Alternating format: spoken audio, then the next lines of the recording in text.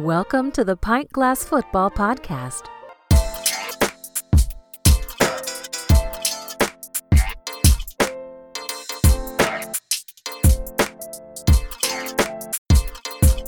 This is Pint Glass Football. Drink beer, talk football. If you're new to the show, be sure to subscribe, rate, review, follow the podcast, and follow on social media, Facebook, Instagram, and Twitter at PGF Podcast. I'm your host, Brad Fowler, and McKenzie Brewing is the official beer of Pint Glass Football. Follow them at McKenzie Brewing and McKenzieBrewing.com to check out their lineup of award-winning craft beers. We've got a great show today, PGF Nation. We're going to start with some NFL news. We're going to look back at the weekend that was in college football, talk about some of the big games and some of the big games from week 3 of the NFL. And we're going to give you my quarterback PGF power rankings of the top 10 quarterbacks in the NFL right now. And I'm going to let Ty tell me where I'm right or wrong. And of course, we'll end the show with our Pick 6 segment where we'll pick our 6 best bets of the weekend ahead. Excited to be joined by radio and podcast legend, my co-host, Tyrone Powell. What is up, Ty? I'm doing all right this evening. I'm feeling pretty good. We got a good week 3 behind us, getting ready to look forward to a week 4 in the first quarter of the NFL season. And oh yes, there's some storms, some brewing in the college football atmosphere, so I'm ready for it. Yeah, I can't wait to dive into all this once again with you, Ty. A lot to get to today, but I wanted to touch on some recent NFL news. Now, we record this show on Tuesday night. It usually doesn't drop until late Wednesday or early Thursday if you're on the East Coast. So some of this stuff could be in the making this week, but I wanted to touch on the Josh Gordon story. Wide receiver Josh Gordon, the former All-Pro, is signing with the Kansas City Chiefs. I think this is a big-time story because this guy, although he's past his prime here and hasn't been in the league for a while, this guy led the league in receiving in 2013. Now, reports state that multiple teams have shown interest, but he's apparently going to sign with the Chiefs. What do you make of this story, Ty? It's like, why do the good teams always get better? Or they know what to do before the league starts. And it's like Andy Reid, Bill Belichick, now Bruce Arians kind of fell into the storm. They know what to do to not let anybody else get some of these quality players that can help an organization. Now, one, I don't want to be brutal when I'm saying this, so PGF people feel free to be on my side in this one. They are going to need somebody to watch him tooth and nail, because he can't get away from himself. I know that they're trying to do so many things to rehab him, but I absolutely love this for the Kansas City Chiefs. I do respect the AFC West a lot, and of course that track meet of an offense. That's what I call them, the track meet. If Mahomes says hike, that's a gun going off, and everybody's running 4.3 speed. But now you add Josh Gordon to the mix and how well he can actually run routes, and him not being the main focal guy is more or less still Tyreek and Kelsey they have to worry about. He could just go out there and be the third or second option, however they look at it, if Hardman or Robinson are the guys that come out on the field. This is incredible for a quarterback like Patrick Mahomes Jr. to have as weapons on a Sunday-by-Sunday basis. This is incredible. I'm going to find it pretty hard for a lot of defenses to contend with them on a game-by-game basis. Yeah, you're certainly right, Ty. The rich get richer with this signing for sure. Like I said, a guy that's past his prime, but he's still only 30 years old. And you're right about watching closely his off-the-field type of stuff, because this is a guy that's been in and out of the league for a reason, and they're going to have to really monitor his behavior, so to speak. But if he can keep his head on straight and he can stay on the field and provide some value, I think this could be a huge in-season signing for the Chiefs. Mecole Hardman, DeMarcus Robinson, and Byron Pringle have combined for 260 yards this season. So they've been good, but not great. And I think they're really looking for an every down wide receiver to play opposite of Tyreek Hill. So this could be a really big time signing for the Chiefs and just adds another big time playmaker into the mix for what is already an explosive offense. The other news I wanted to touch on here, Ty, not as big of a story, but I thought it was fascinating when I read that Richard Sherman is in discussions to sign with the Tampa Bay Buccaneers. When you look at this secondary, they're really beat up. Cornerback Sean Murphy-Bunting and cornerback Jamel Dean are both injured. Now, Sherman is 33. He's definitely past his prime at this point, but he's a guy who can tackle, and he brings a lot of big game experience to this Tampa Bay Bucs team if he does end up signing there. What do you make of this potential signing?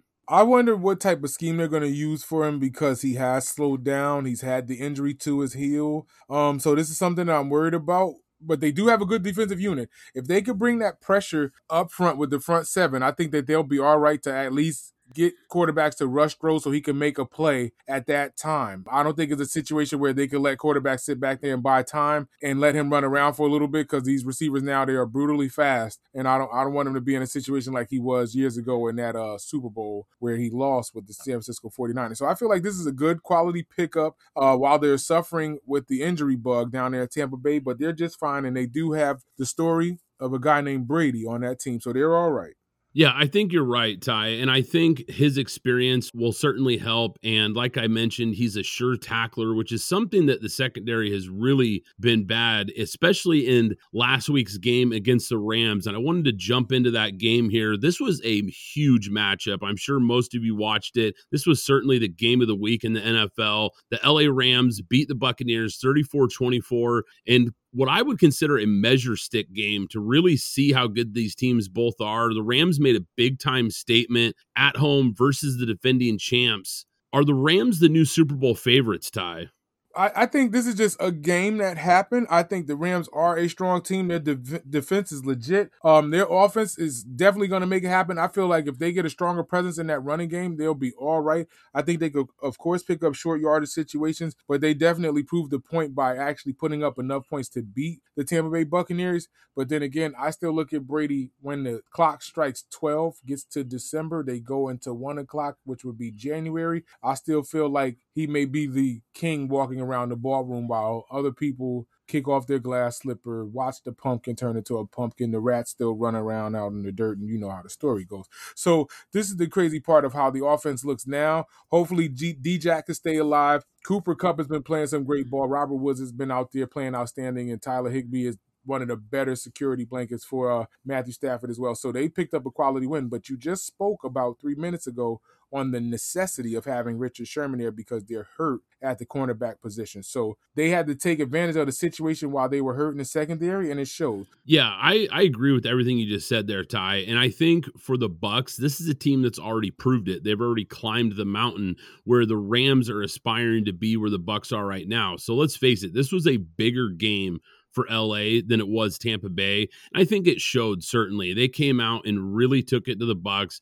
This was a huge win for them to show that they're legit. Matt Stafford was awesome in this game. He threw for 4 touchdowns, 2 of them to Cooper Kupp, who you mentioned is on an absolute tear. This guy has been shredding the league so far, putting up some monster numbers. What impressed me so much about this game was the Rams defense really won the battle up front versus the Bucs O-line. We know how great Aaron Donald was, but these guys got a lot of pressure on Brady. He was pressured 27% of his throws. He had pressure from that Rams front seven, and it really showed this game because they just weren't able to quite get it going like we had seen in games prior this year. This game, like I said, it was big for LA. They made a big statement win, but I'm not going to throw dirt on the Bucs. They're still my NFC favorite. I think it's just one game. I expect them to bounce back. The Bucs secondary, like we talked about, is really thin with injuries. Matt Stafford and company exposed them in this game. I don't think we've seen the best football from the Bucs this year. I do expect them to start playing a lot better. For me, though, the Rams' depth is a question mark. That's the one thing that I think, as good as they look right now, they really don't have a ton of depth behind a lot of these key starters. So a key injury or two to this Rams starting unit could really hinder where they want to aspire to be late in the season, but big time win by them. And I want to shift here, Ty, to another game that had a really, I don't know if it was a surprising outcome. It certainly surprised some people, but this is a team that I've been really high on this year. They've really been my dark horse pick in the AFC, and that's the LA Chargers getting a big time win against the Kansas City Chiefs in that AFC West divisional game.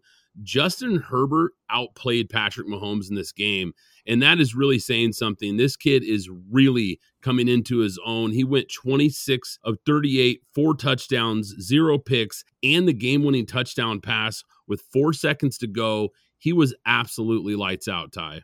This guy has stepped into this light, and he's ready for it. He's in the AFC West, so he's going to have to be ready for Patrick Mahomes in this track meet. Every time they match up, they play 2 times a year.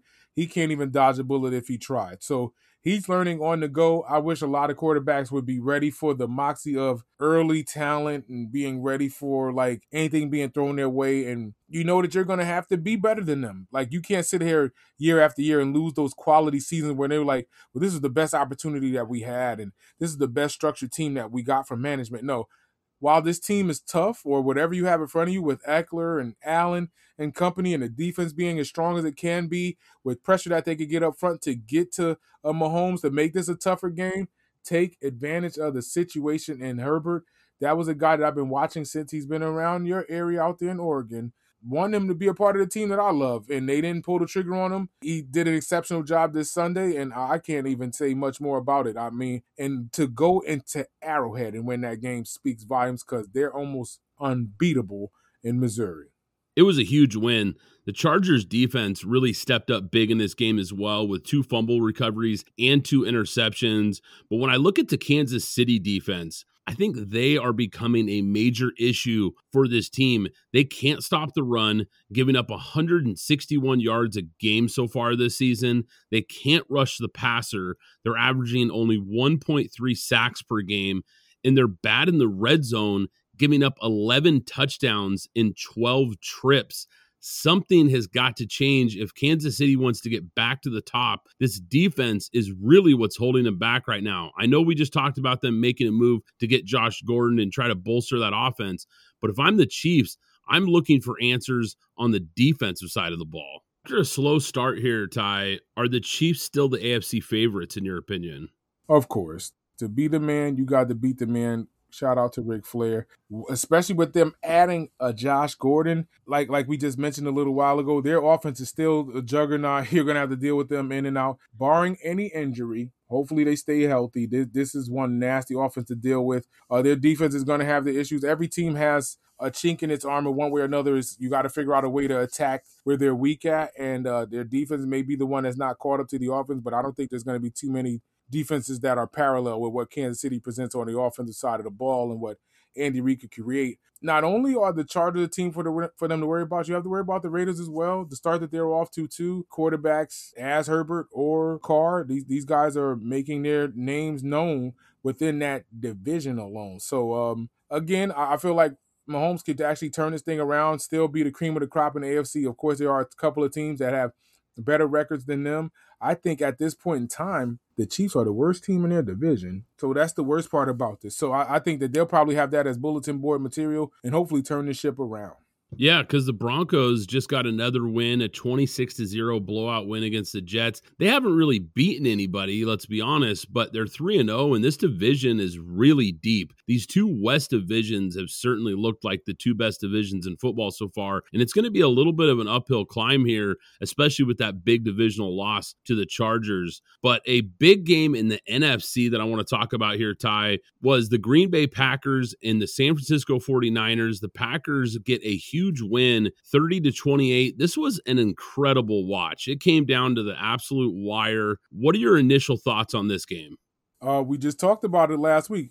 Relax. This is a situation where Aaron Rodgers is going to bounce back, and he's been in this scene of the crime losing in front of his home. I don't want to say his home field, but he's from the Bay Area, California guy, knowing he grew up around that area, knowing that he hasn't been too good up against the 49ers. And the crazy part about it is historically they've had his number. So not only was that like a team win, but also for himself to actually pull that one out with everything on the line. Everybody's waiting all day for Sunday night and for the time to be in favor of the Niners. Him making some critical throws. But this is the one thing about the Niners that killed me. And I don't like this when defensive coordinators want to be the smartest guy in the room. You can't get caught out there with linebackers defending the best wide receiver in the game. Devontae Adams was out there being defended by linebackers at times. And I think in one point in this drive, he was caught with the hand in the jar, and Rodgers overthrew the linebacker and hit Devontae clearly where he needed to be hit.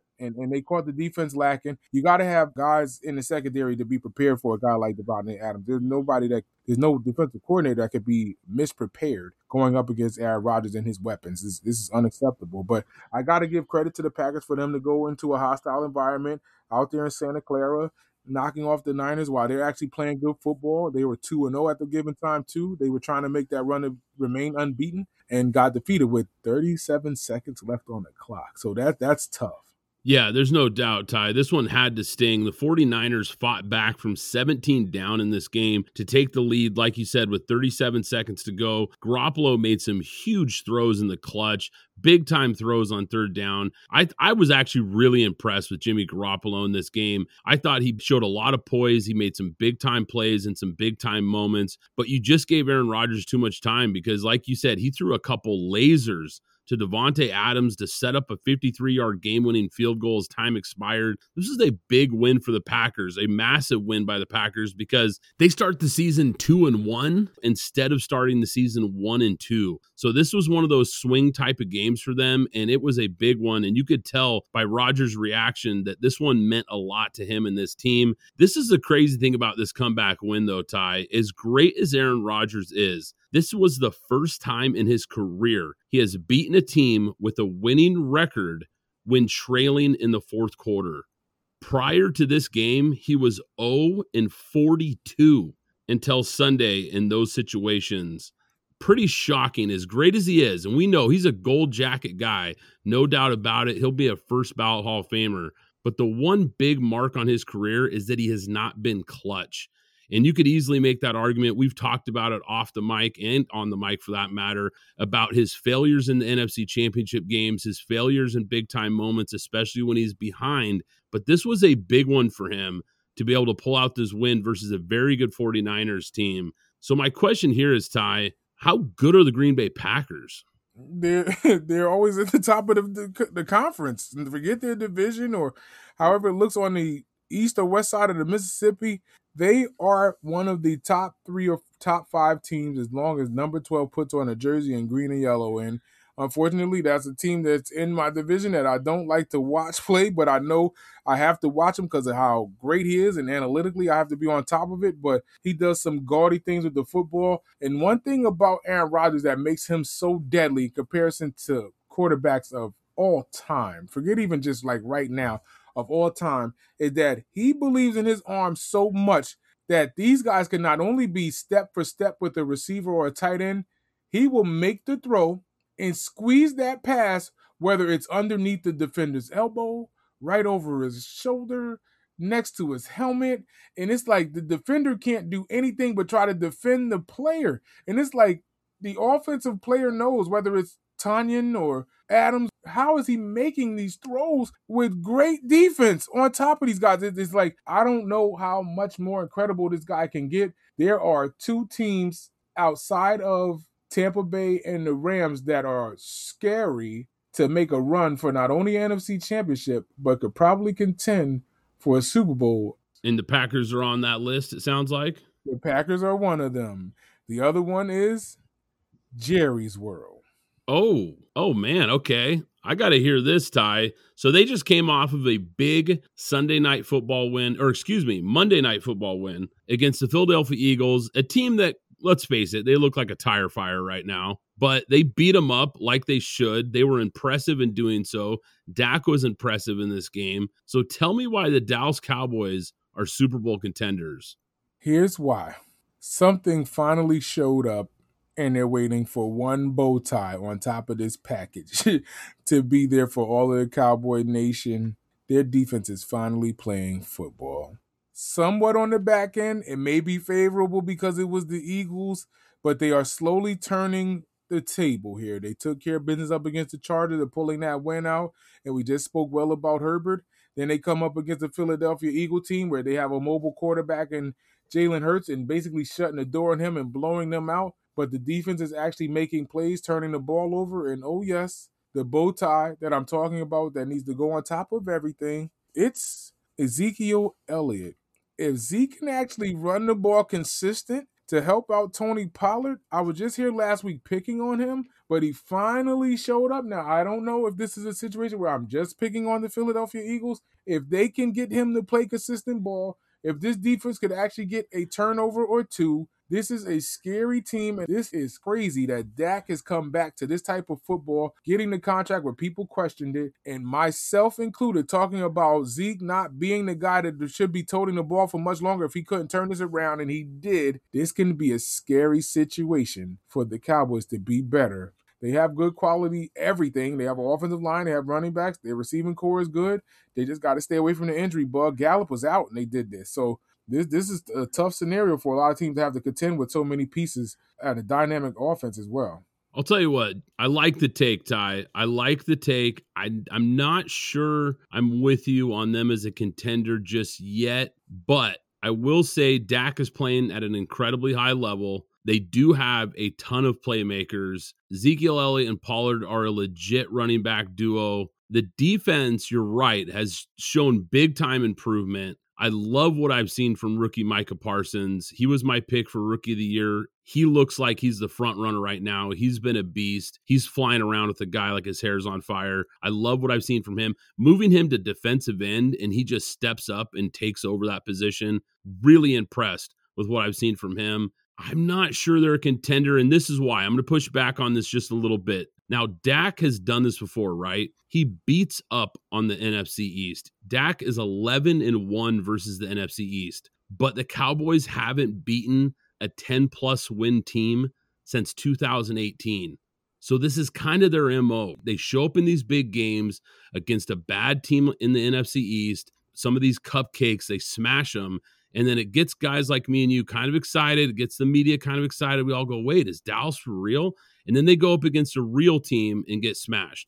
So until they can do it in a game that really matters against a team that's a legit playoff threat, I'm going to pump the brakes a little bit. But I like your take. I like what you're saying. I think they're trending in the right direction. And with the rest of this division looking so god-awful, I think they are clearly the heavy favorites in this division, which means they're going to get in the playoffs, and they need to make some noise here. And the one thing that will hold them back is McCarthy. What in the world was this guy doing at the end of the first half, taking his timeouts to the locker room with them? What is he doing there, Ty? They clearly could have stopped the clock and gotten the ball back with, I think, about 1:45 left, somewhere in that range, and had a chance to put another score on the board and really put this game out of reach. Now, hindsight's 2020. We see the score now, and it's like, okay, it was a blowout. They didn't need those points. But this game wasn't out of reach at that point, and they could have really put it out of reach at halftime by being aggressive. What is he doing, saving those timeouts and just running the clock out? There's no excuse about that. Just knowing how high-powered this offense is, like I just explained, they're all catching up, including a situation where Zeke has now built that confidence back up, and knowing he does have confidence, but it's actually showing now, at least in this game in a division rival where they're gonna be charged up to come up against them and playing in Jerry's world. I have no explanation for it. There's so many question marks in front of Mike McCarthy that he has the answer, but it'll have to be sweet unless he gets them to a playoff bid or win their division or get them to an NFC championship game or better. So if he falls apart and they actually fall short, there's still going to be a lot of questions that loom in front of him, including these scenarios where he's actually mismanaging this team. So I can't answer this myself, but we're looking at this analytically within Pint Glass Football, and these are unexcusable. But, I mean, they won. They were on a high going into that locker room, and it showed when they came out the locker room and blowing this team out handily. So I got to give credit to the Cowboys, and the Eagles have to figure themselves out. But, Mike McCarthy, you dodged a little bullet right now. We'll see if it comes back to bite you. Yeah, the clock management issues have been head-scratching, to say the least. But I want to shift gears here, Ty, because there was a head-scratching loss in college football. The Clemson Tigers losing to North Carolina State 27-21. Since 2015, Clemson was 53-3 versus ACC teams. They had completely owned this conference. We've talked about them sliding from where they were, and after losing some key guys like Trevor Lawrence, Travis Etienne, and some other big-time players, we expected them to maybe not be quite as good this year, but this has been a bigger slide than I think most people thought coming. Is this the death of a dynasty, Ty? I don't think it's a death of a dynasty. I just think that this is an offense that has to put it together. Their defense actually did as much as they can, but for this game to go into a late opportunity and for Clemson to fall short, I feel bad for them. This is a heavy hit as Clemson, I think, falls to 25th in the nation with this loss right here. North Carolina State definitely is, if I'm playing this game or scenario 10 games out of 10, I think Clemson would leave this building a winner 9 out of 10. I definitely think that they need to turn the ship around, but I'm not even looking at the depth of the dynasty. I'm not even looking at the defense. I'm not even looking at DJ or the offense. How about Dabo Swinney? How are they not prepared? How are they not ready for a team that they know that's within their conference in the ACC? Like I said, if I'm playing this game 10 times out of 10, I should dare not think the Wolfpack are a better team than the Clemson Tigers at this point in time. So I'm puzzled because if it doesn't get better after the Georgia game where they actually put up a good game, then you go into week 2 and everybody's still questioning this, to week 3 and how this situation went down where we were just revisiting this, and you said you wanted to wait before you pulled the trigger just last week. This was you. That's why I said I can feel it. I could feel it coming as soon as you wanted to go to college football, and right now they lose to North Carolina State in a situation where it was 27-21, and this went late, and they couldn't move the ball. Dabo, you have been around too long for you to fall short up against a team that's unranked. I'm not buying this at all. You're better than this, and I don't know. Is Dabo overrated? Forget the death of a dynasty. Wow. Yeah. I'll tell you, I don't think his seat is hot. That's for sure, because this is a guy that's built up. Yeah, he's built up enough equity. I think he's safe for sure. As far as his coaching, you could say he got out coached. I don't think that's completely out of the realm of possibility because let's face it, even with all the talent they've lost, they still have the way more talented roster than a North Carolina State Wolfpack team, and they should beat these guys. There's really no excuse for it. Now, their offensive line, like we talked about last week, hasn't looked very good. The running game hasn't looked good. The offense just hasn't looked very good. The defense has been good, but yeah, this is an inexcusable loss for a program of this stature to lose to one of the bottom feeders of the ACC. Their hopes of returning to the college football playoff all but vanished, Ty, on Saturday with the second loss of the season. This was big. But when you look at the overall scope of college football here, the television ratings for college football have been through the roof. Last year, we had the pandemic, and there was the cancellation of the Big Ten season and the cancellation of the Pac-12 season, and then they started late and had shortened seasons, and there was no non-conference games, and it really just made a mess of college football last year. This year, with it back and feeling like normal again and fans back in the stands, it is showing in the TV ratings because the people are watching these games at an incredible clip. People are tuned in big time for college football. I think what we've seen so far for college football, it's been good for the sport because let's face it, these last few years have been really top heavy with the Alabamas and Oklahomas, Clemsons and Ohio States of the world. It's kind of nice to see a little bit of fresh blood in there. And I think the fans across the nation are starting to really rejoice about this. When you look at the Big Ten, they've got 5 undefeated teams. UCLA has 1 loss versus now a top 25 team and gets number 3 Oregon at home. That's a fun matchup on the West Coast. There's 3 4-0 Big 12 teams. Even if OU looks a little shaky, there's still a lot of teams that are winning that we didn't expect to be this good this late in the season. We talked about it last week, but Florida is a legit SEC contender. Cincinnati has a chance to make a case for a college football playoff when they take on Notre Dame, who's undefeated and just beat number 18 Wisconsin. It's been an absolute blast so far, Ty. What do you make, kind of like a helicopter view, so to speak, of college football? What do you make of this season and what we've seen so far with all the shakeup? The shakeup is no team is safe other than Alabama, and Alabama's even been pressed in a situation where they went up against Florida, and Florida basically was a 2-point conversion away from making that an overtime game, and we all know how that could have ended up panning out. Either Alabama could have stopped them quickly, or Florida could have kept fighting tooth and nail. But looking at Georgia fought tooth and nail to get to a number 2 spot, and looks like they're going to be there for quite some time until they run into a tough competitor within their conference as well. Oregon, with that shocker that they pulled off up against Ohio State, I think they're still on that buzz and trying to keep Cristobal out there in Oregon as best as possible. Penn State doing their thing. Iowa's another team that we spoke on as well before. They have to run into a big name before they get stopped because they always run the table as best as possible. I'm not sold on Oklahoma. I'm not. They're running into trouble every other game, but somehow they know how to outlast the team. But they're playing down to their competition. Cincinnati, quality team, especially the way that they ended their season last year. Bittersweet moment where they watched the team basically run through the confetti, and they basically living off of watching that happen to them and not watching it fall apart again this season as well. Arkansas is probably the story of the year for them coming out of the shadows and coming into the limelight of being a top 10 ranked team, having to give them their credit.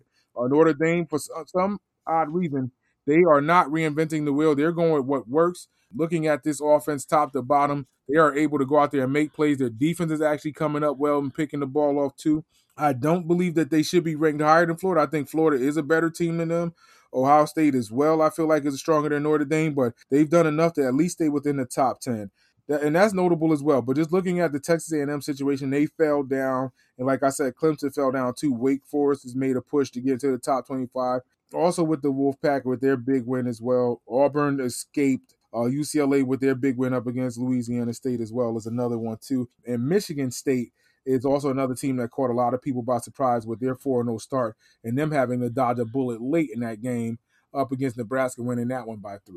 Yeah, it's just been crazy. It's been so much more balanced than we've seen in years past. One team that you touched on that I've got to jump back to, Ty, is Texas A&M. I said when they barely escaped with the 3-point win over Colorado that this team had no business being in the top 5. Well, the Aggies offense was absolutely terrible, again, scoring only 95 points in 4 games combined. They lost 20-10 to the up-and-coming Arkansas Razorbacks team that you spoke of. Hats off to them. That's a huge program win for them. But this team has just not been what we expected coming into the year.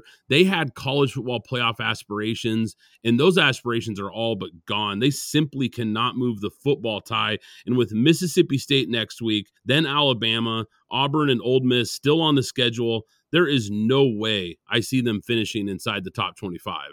We'll see how this all pans out in the top 25 because it gets shaky, especially when we get to the month of November. And a lot of people are making their pushes toward these conference battles and definitely trying to make a big-time bowl game. But I don't know how this will pan out because we've seen stranger things before. But again, I mean, it's strong ball being played across the board, and nothing is like set in stone because the parity is just so much better nowadays, Saturday by Saturday, or Thursday, Fridays, and Saturday in college football. Yeah, you're definitely right, Ty, because if you look at the AP top 15, at the start of the year, there have been 6 teams in that top 15 who already have 2 losses. Clemson, Iowa State, UNC, Wisconsin, Miami, and USC. 3 more teams have 1 loss, Ohio State, Texas A&M, and Florida. And you talked about it, Oklahoma and Notre Dame have both barely survived multiple times. So it's been absolute chaos in the college football landscape so far, but I absolutely love it. It's been a blast, and I cannot wait for the games this weekend. But it's time for PGF Power Rankings. It's time for a new twist on the PGF Power Rankings. We're going to mix it up this week, and we're going to give you, or I'm going to give you, my PGF quarterback power rankings. I'm going to tell you who the top 10 quarterbacks I think are in the NFL right now, and I'm going to let Ty tell me where I'm right and where I'm wrong on these guys. At number 10, Ty, I've got Dak Prescott.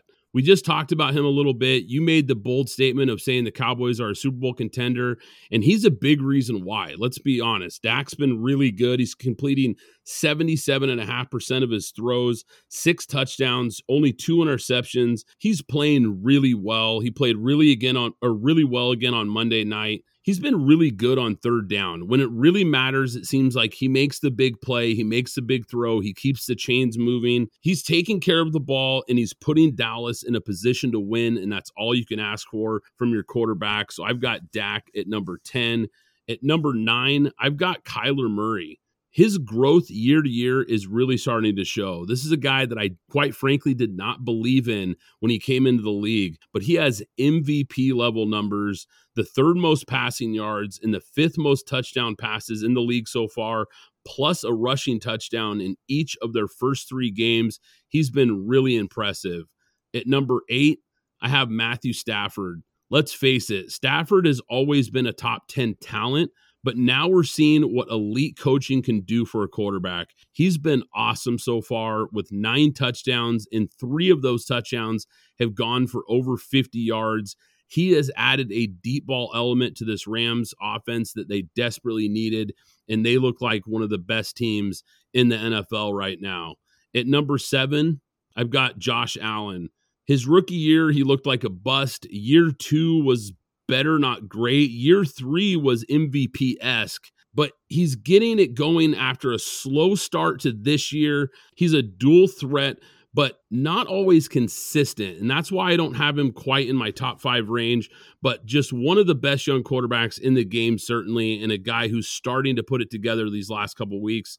At number 6, I've got Lamar Jackson. He's been a bit careless with the football, especially for someone like him. So far this year, with 3 interceptions and 2 fumbles in the first 3 games, that's been a little bit concerning, but he is absolutely carrying this Baltimore team right now. He's the best running quarterback of all time. It's not even close. We talked about how dynamic of a playmaker he is, and his passing has improved each season he's been in the NFL. He's always been a little undervalued as a thrower. This guy comes in at number 6 for me. At number 5, this one's going to shock you guys, but I've got Justin Herbert. This kid makes it look so easy, especially on third down.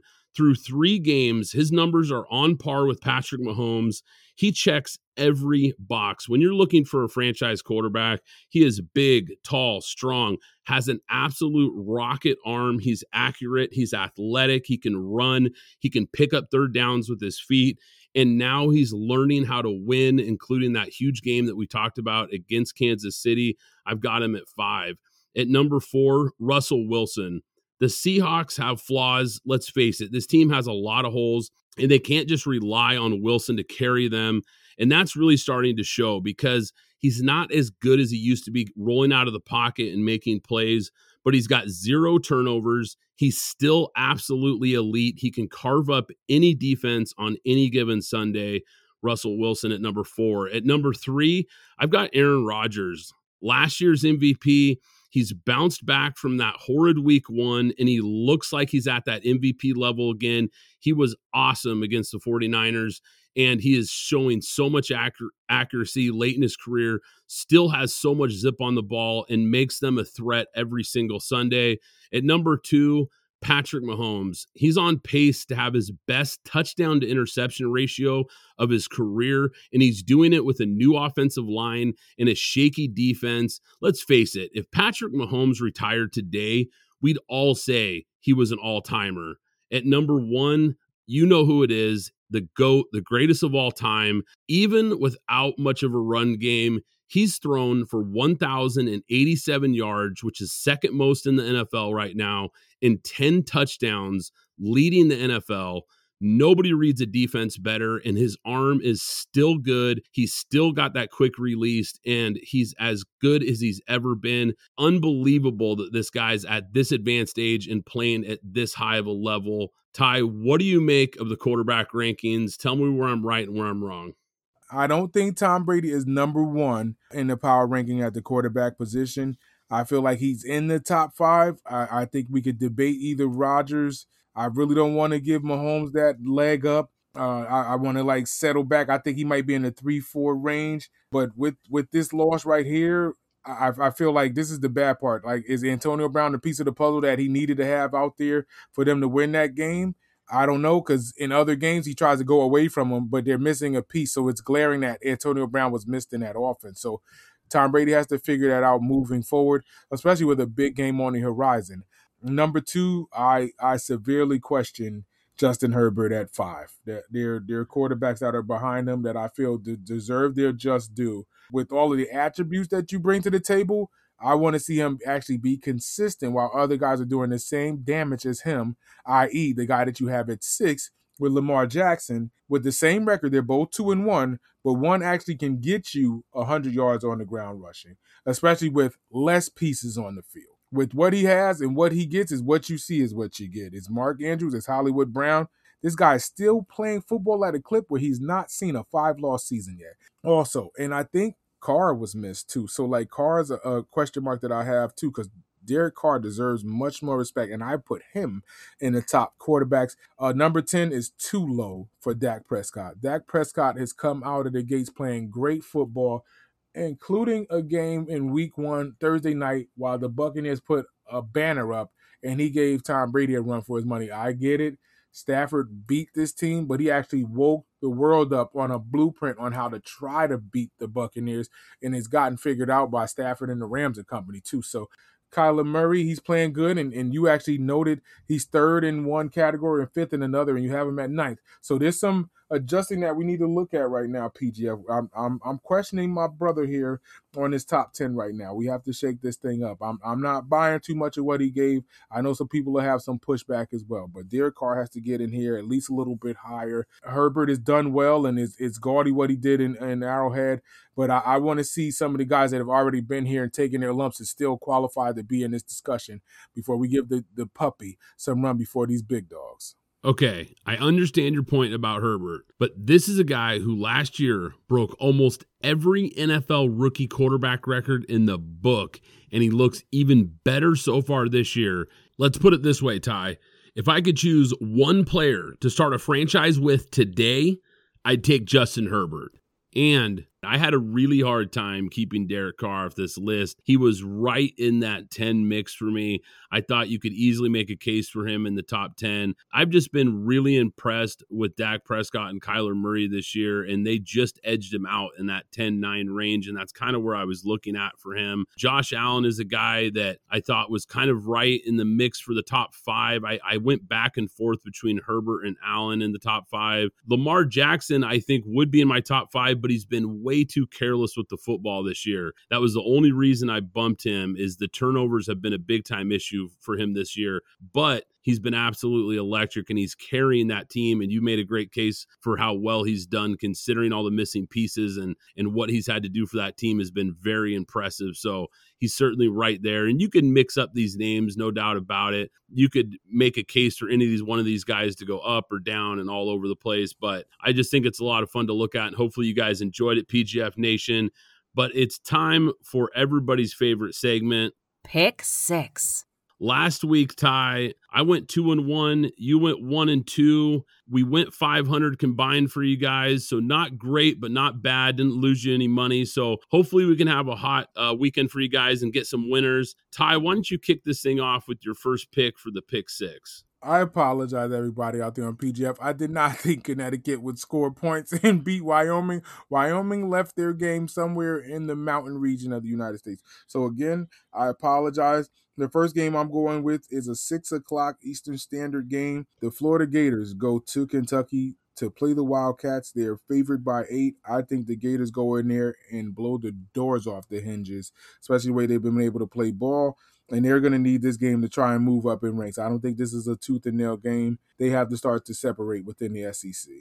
Yeah, Florida laying 8 on the road versus Kentucky, a Kentucky team that's 4-0, Ty. That's a scary matchup for me, but you're right as far as Florida. If they want to contend for that SEC title, if they want to contend for that college football playoff, these are the kind of games that they have to win. They have more talent on the roster than Kentucky. I think they're the better team than Kentucky, certainly. So this is a game where 8 points scares me a little bit. I think this could be a close game, but I like your confidence and I like what you're saying there, because I think this is going to be a Florida team that's going to be fired up and focused and going to have some of their best effort. So Ty's got Florida with the blowout win against Kentucky. I do like it. I'm going to start in the NFL, Ty, and I'm going to take the Seattle Seahawks getting 2.5 after being embarrassed by an 0-2 Vikings team last week. I expect a desperate and fired up Seattle team to play lights out in a big division rivalry game. Knowing how important this one is, being 1-2 right now, their season is kind of on the brink here. If they lose this game and fall to 1-3, all of a sudden it's a big climb in that NFC West to get back in playoff contention. So they know how big this game is. I expect them to be fired up and play one of their best games of the year. Getting 2.5, I think, is a little bit of value there. So I'm going to take Seattle plus 2.5. The next one I have is Marshall on the road up against Middle Tennessee. They're favored by 10. They came off with a big win this weekend. I feel like they might be able to turn this thing around. I think Marshall will actually pull this one off, giving 10 at 7 p.m. Eastern Standard. I like it, Ty. I like it. Going a little off the radar there with Marshall, but yeah, they looked pretty good, and maybe they've got some momentum here, so I like that pick, Ty. I'm going to go back to college football here and take the Pitt Panthers. I'm going to lay the 3.5 versus Georgia Tech. Georgia Tech is coming off a big top 25 blowout win versus North Carolina, and I think this is the perfect letdown spot for Georgia Tech. In this spot, especially because I think Pitt is going to be able to move the ball. I think they're going to be able to run the ball against Georgia Tech and control the clock a little bit in this one. So I think Pitt is going to be able to put up some points in this, and I like just laying the 3.5 versus Georgia Tech. And that's interesting because Pitt, they are upsy daisy. I can't figure their defense out. One day they're stout, and one game they come out and just let people put a lot of points on the board. But my last pick out of the pick 6 and my 3, I'm going to go NFL on this one. I am not pleased with what I see with the New York Giants, so I'm going to go with the Saints at home up against the Giants, giving them 8 to make this an interesting start for the Giants to go 0-4. I don't believe in what I've seen. They let the Falcons figure them out. If the Saints can actually bounce back after that win going up to New England, after losing to Carolina, I think they have to keep this thing going. I think Jameis has a little fun up against this Giants secondary. There's too many question marks that I have. Even though I feel like Danny Dimes can make this a game, he has that receiving core, but the one thing that I give the Saints credit is their defense is pretty much stout, and I feel like they can threaten Danny Dimes within that pocket and keep him corralled as best as possible to not pick up too many ground yards and making him be honest with the ball. If he can make these passes happen, I mean, it could be a different day, but I don't believe in him. They should have been able to at least have a win on the board. The Giants are actually scary bad at this point in time. I'm going with the Saints at home. Yeah, I don't think that's a terrible pick, Ty. And you're right about the Giants. They've been easily one of the most disappointing teams to start the year because a lot of people had them as kind of a sneaky wild card type of pick. And they've been a big letdown, losing big in week 1 to Denver, not being able to generate a pass rush. Week 2, they easily should have won that game against Washington, but couldn't get out of their own way. And then they gave up a last-second field goal to Atlanta. To lose back-to-back games on last-second field goals has got to be painful for this team. And really the biggest issue is, once again, for about the third year in a row, the offensive line is terrible for the New York Giants. It might be the worst unit in the entire NFL. And with that Saints front and that defense, I think you're right. They're going to be able to stop this team. They can't get anything going offensively. I don't see them being able to get it going against this Saints defense. So I like that pick by you there, Ty. I'm going to finish this off here, Ty, and go to the NFL with you and take the Carolina Panthers getting 4 points versus the Dallas Cowboys. This Panthers defense is young and hungry, and they are starting to look like they're the real deal. I really like what I've seen from them in that side of the ball. They had a shutout last week. They've been limiting teams and getting after teams. Brian Burns is one of the most underrated players in the NFL.